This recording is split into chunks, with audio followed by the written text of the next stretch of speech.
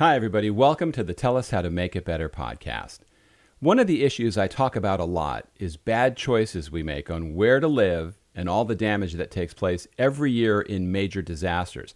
I focus more on what's happening and how we should be building safer houses and leave the why it's happening to the experts. Now, one of those experts is my guest today, Lucy Hargreaves. She spent more than 2 decades fighting for climate action and sustainability around the world. Her latest endeavor is leading an effort to advise, inform, and shape global policy on climate change as head of public affairs and policy at climate tech startup Patch, where she's helping businesses of all sizes shrink their carbon footprints with just a few lines of code. I'm George Siegel, and this is the Tell Us How to Make It Better podcast. Every week we introduce you to people who are working on real-world problems and providing actual solutions. Tell Us How to Make It Better is partnering with the Readiness Lab, the home for podcasts, webinars, and training in the field of emergency and disaster services. Lucy, welcome. Thank you so much for joining me today. Thanks so much, George. Really excited to be here. So let's talk about now why you're here. What is the problem that you have identified, and tell us what you're doing to make it better? Right. So climate change is the problem that I spent all of my time focused on now, trying to make that better. And how I'm trying to make that better is through my work at Patch. So Patch is an API-first platform for climate action and sustainability. We're currently focused on carbon markets, and we basically provide the digital infrastructure to connect both the supply and demand side of the carbon markets. And by doing so, we're really revolutionizing and democratizing access to carbon credits. I lead global public affairs and policy for Patch, which has me doing a wide range of different things that I'm happy to jump into later. As a company, we were founded in 2020, and over the last 2 years have raised over $80 million. We've expanded our team to over 65 people throughout North America and Europe. And we work both on the supply and the demand side of the carbon market. So on the supply side, we work with project developers that are actually developing carbon credits from a range of different project types, everything ranging from sort of afforestation, reforestation projects, nature-based solutions, all the way up to the, sort of quote unquote sexier engineered tech that are really buzzy these days that a lot of people talk about, like direct air capture, concrete mineralization, seaweed sinking, and the like. So we work with them to list their credits and transparently surface information about the credit attributes. So everything from vintage, so what year the credit was developed in, to technology type, geographic location, sort of climate impact, et cetera. So we surface that information to buyers. And then on the demand side, we work with corporate buyers in 2 main ways. So the first way we work with them is by putting together portfolios of carbon credits for mostly corporate buyers that have made some kind of net zero target and are undertaking the hard work of actually reducing emissions throughout their various scopes of impact, but also have carbon credit purchases and removals as part of their journey to net zero. So we work with them to put together portfolios of credits. And then as an API-first platform, that gives us a lot of other ways to work with corporations to help them offer carbon neutral products and services to their end users. So that can look like lots of different things, but to give you a couple of examples, on the e-commerce side, we work with a number of e-commerce platforms to help them offer carbon neutral shipping on checkout through a little toggle button on their checkout link.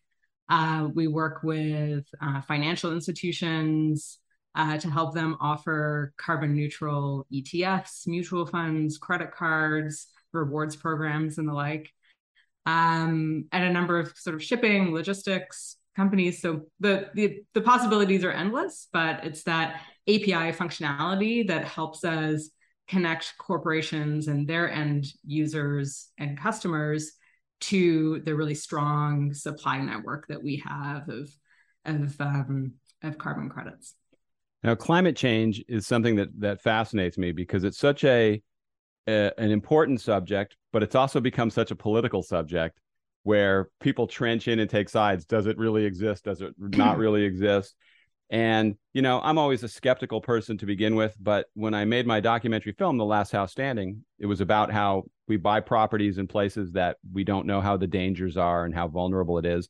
And then we get wiped out. And I had scientists and people that are climate experts in the film that say undeniably climate change exists. What the ultimate impact of it is then where the debate comes in, is what we can do. As a person who lives in Florida, when the last hurricane was approaching, there were people screaming, it's the governor's fault because he doesn't believe in climate change. Right. So it's a controversial thing. So when people use your app, what's the thought process they have about what difference they can actually make and how soon that difference would be realized by everybody? Is it something 50 years down the road? Is it something that could stop seawater rise in the next 10 years? What's the impact? Yeah. So, I mean, we need all solutions now as quickly as possible to actually impact our trajectory. When corporations use our platform, so it's not, to be clear, it's not a consumer-facing app that we have at Patch. It's a platform that corporations can use. And what I like about it is because I've spent many years on the policy and political side, so I'm very familiar with sort of the longer term policy dialogues and solutions that are necessary, but take kind of a longer. They operate on a longer time scale. What's great about Patch and what we're offering is that we're enabling companies to invest in climate solutions that are happening today. So these projects that project developers are standing up are generating credits today and actually avoiding and removing carbon from the atmosphere today, and like in the next 2, 3, 4 years. So it's a much shorter time scale, and the impact is happening now, or at least in the very, very short term. So there's a more direct connection between investment made, money spent, and action taken. And these projects are being stood up all over the world. So these are not just North American projects. These are projects that are happening in North America, Europe, the global South, that are involving local communities and tree planting efforts.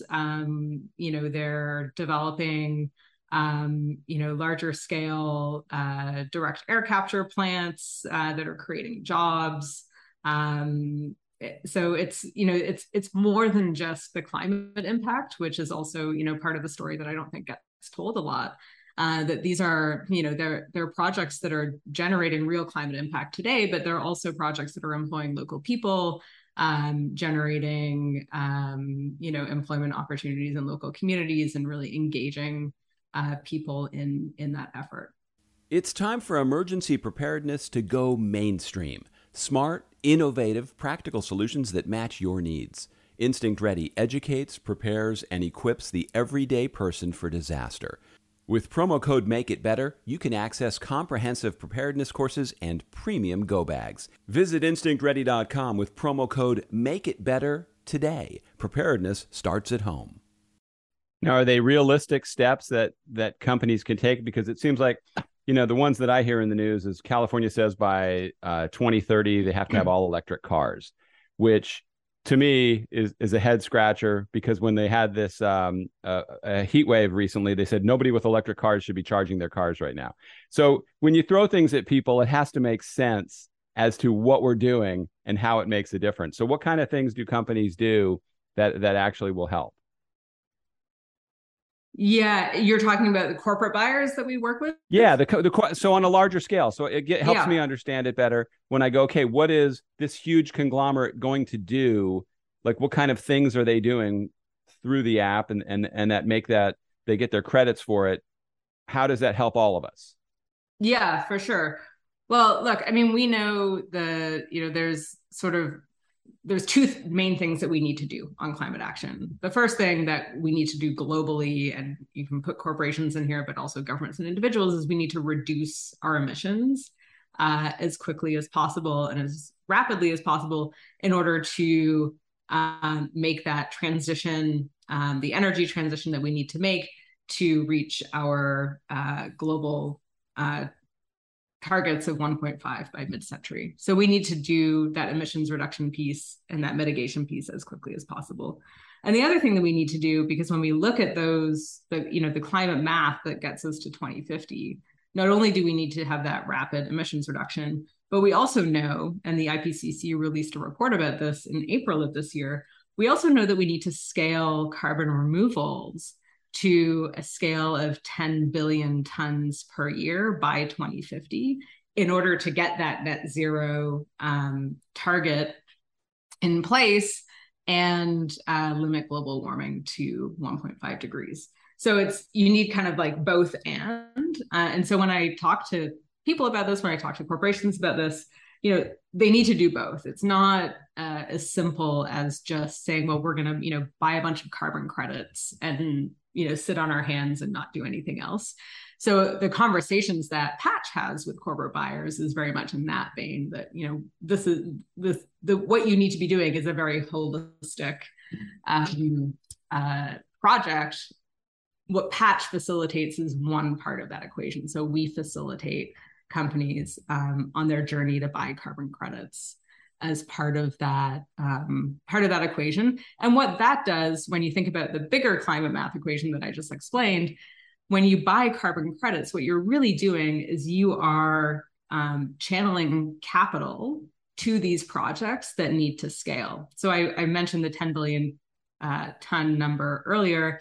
The scale that we currently have is around 10 to 20,000 tons. So we're currently at a very micro fraction of where we need to be to get to 10 billion tons a year. So there's a lot of capital that needs to move into those projects so that they can grow and scale and commercialize at a much, in a much larger way to get from where we are right now to where we need to be in 2050.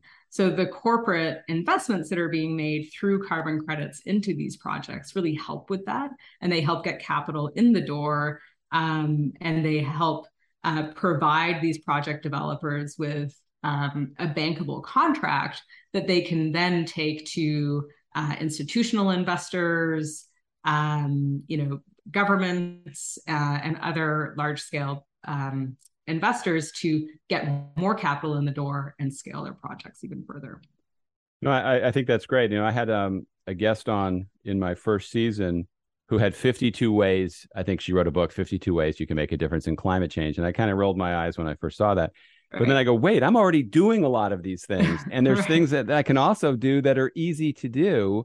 So as someone who doesn't really leap into things, it made me think, wow, it's getting people to understand this is what the problem is, and this is what we can do to help. So why do you think there's so much pushback from some people? As individuals? Individuals, because I know... Yeah, I don't know. I mean, so my take on this is that like the dial has moved significantly in the last 5-6 years. So like I've worked on climate and sustainability and environmental issues writ large for over 20 years. I did my undergraduate degree in the late 1990s, focused on climate and environment and sustainability. So I've been in the space for a long time, and felt like there were a lot of headwinds along the way up until probably 2017, 18, 19, and those were political headwinds. They were, I think the kinds of headwinds that you're talking about, like, why is it, there was a lot of people who just kind of didn't really buy into it and weren't convinced that this was something they needed to take action on. But there has been a shift. And so I would actually disagree slightly with the premise of your question, because I think for most people now, they get it. Climate change is not something, I mean, there will always be small groups of people who may disagree, but for the most part, climate change now is something that is pretty widely accepted as something that's occurring and happening, and something that we need to take action on. So I think it's a different starting point for the conversation. And let me say that just to be clear, my question isn't about people agreeing or not agreeing with it. I think a lot of the frustration I sense from certain people is, well, what difference can I make towards that problem? Is it a solvable problem? So you're right. Are people really arguing it doesn't exist? No, but are they arguing how can we make a difference? Right. Yeah. That's still going on. Yeah. Yeah. Yeah. I don't know. I mean, I don't have a great answer to that. I think, like, if I was to speculate, there's a lot of inertia in any behavioral change, right? It's hard if whether it's taking action on climate change or looking at other ways in which people might want to change their behaviors. It's behavioral change is a hard nut to crack. When you're asking people to change habits that they've had for their entire lives, whether that's eating less meat or turning their lights off more regularly, or switching out the kind of car that they drive. It's hard to do that. And I think that's why even though that personal commitment to change is important, and I think part of the solution to climate change, we can't rely on individuals to carry the burden on this, because it's for many different reasons, it's hard for people to make those changes. So the more that we can do, from a policy perspective and a broader kind of institutional perspective, to lower the barriers for people making change, the better. So things like putting in place policies that will make electric vehicles more affordable, or, even better, cheaper than combustion engine vehicles. So things like that, provide important and necessary nudges to individuals to make the right decision. But I really don't think we can put the burden on individuals to be the change here. I think that's a nice to have, but the more important change is the broader environment in which individuals are living. Yeah, I would agree with you, because I think we see that from with the damage that I was talking about in my film, The Last House Standing. I talked to a builder who believed it was the home buyer's responsibility to ask for a safer home. And I don't buy into that at all. I think if we had a choice of cheaper cars without airbags, people would probably choose that. Right. That sometimes you have to show people the way, in a way that, why is this better for you? Here's how you'll be safer. If we have houses not getting wiped out every year, I don't know how people would argue with that, but people won't automatically just agree to spend the money themselves. They kind of have to be guided in that direction. Totally. And in an environment like the one we're in today, in an inflationary environment, a recession likely looming around the corner, if not already started, those pocketbook questions are even more important for individuals, right? So I think it becomes an even more important time for governments to step up and use the policy tools that they have and the resources that they have to make these decisions easier for people. Now, with Patch, you say you guys are global. Are there some countries that are easier to deal with than others? I know there's some that are large polluters that probably don't think they're part of the problem or won't do anything about it. Who's the toughest and who's the most open-minded? It's funny. So, I mean, I'm not sure I'm going to answer your question in a direct way, but it's funny that, different countries over time have different reputations depending on who's in power. Europe and the EU they've long been recognized in the climate community as leaders, and have, are typically kind of 4, 5, 6 years ahead of where North America is from a climate policy perspective. So it always kind of feels like in North America, we're playing catch up with them. The US up until this summer with the IRA, and maybe slightly before that, but that was kind of the big win in the US over the last 6 months. The US has had not a great reputation when it comes to climate action over the last 5, 6 years.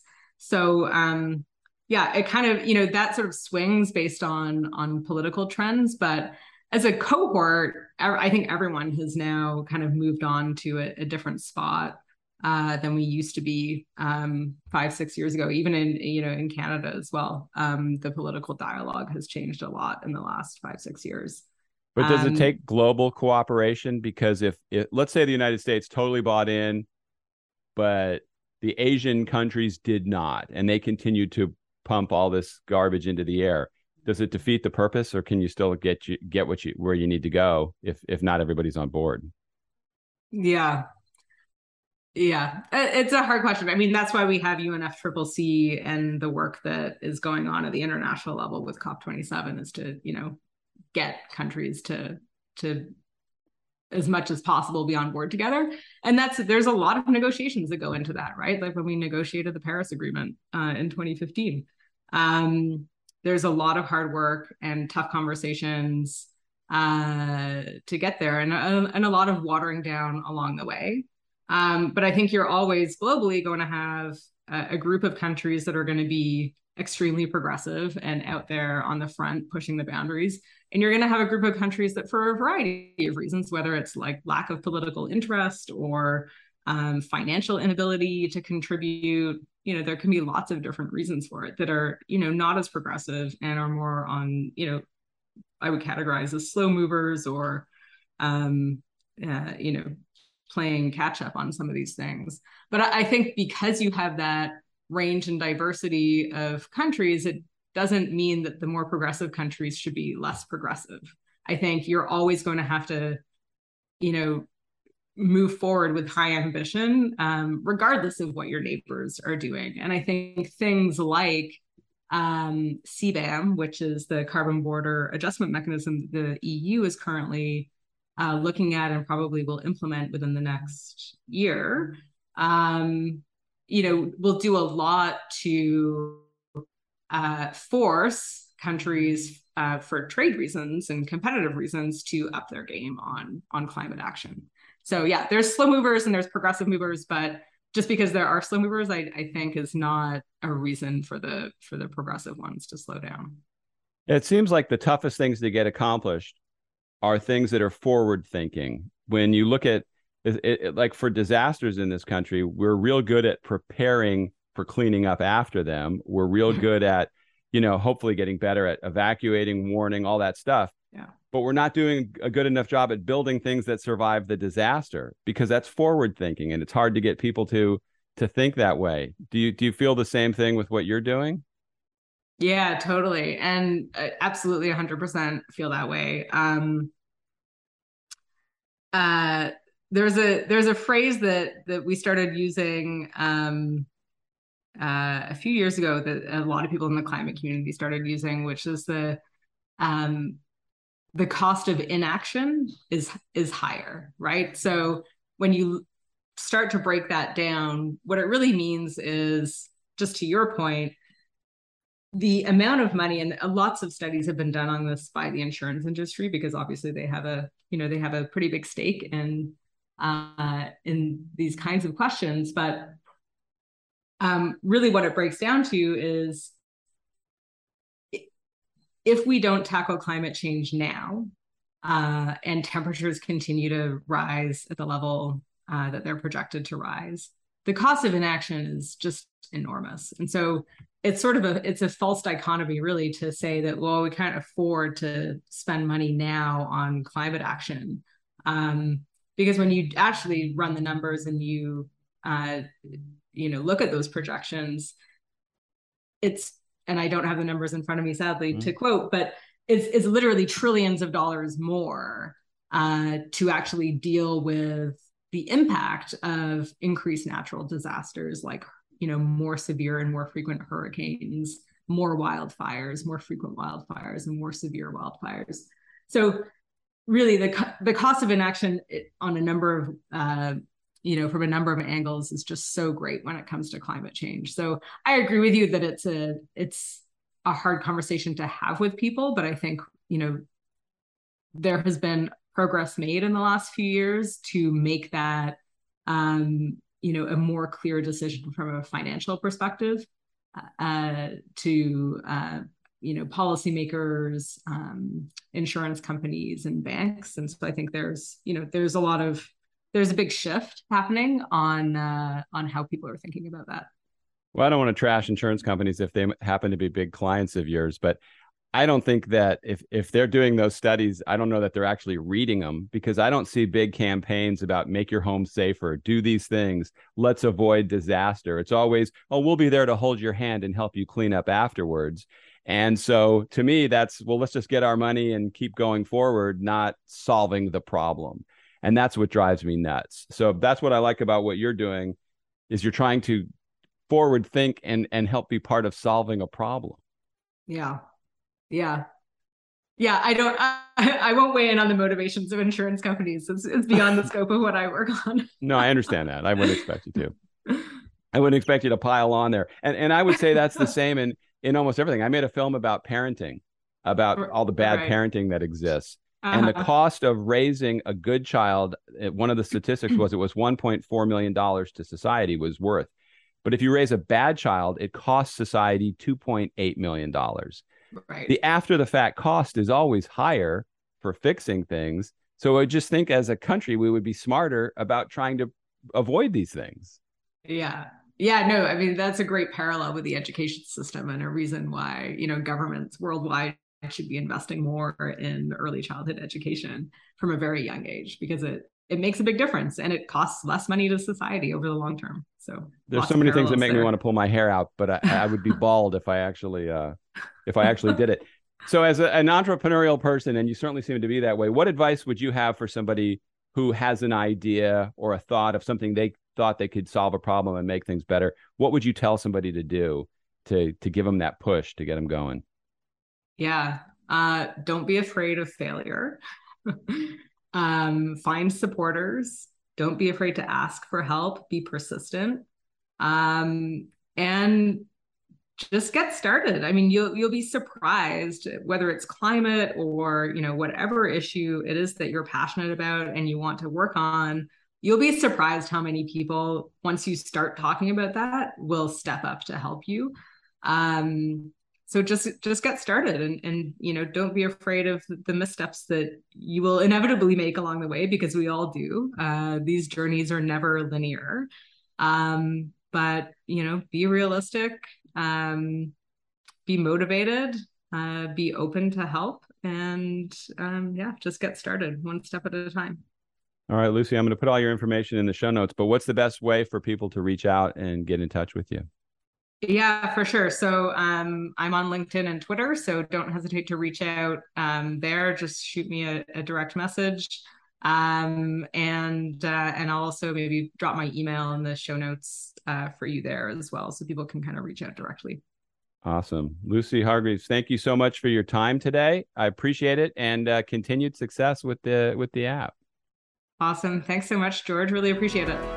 All of Lucy's contact information is in the show notes. There's also a contact form that goes to me. If you have any comments on podcasts you've listened to or suggestions for ones that you'd like to hear, I would love to hear from you. And if you liked what you were listening to today, please become a subscriber, share the link, even leave a review. Thanks again for listening. See you next time.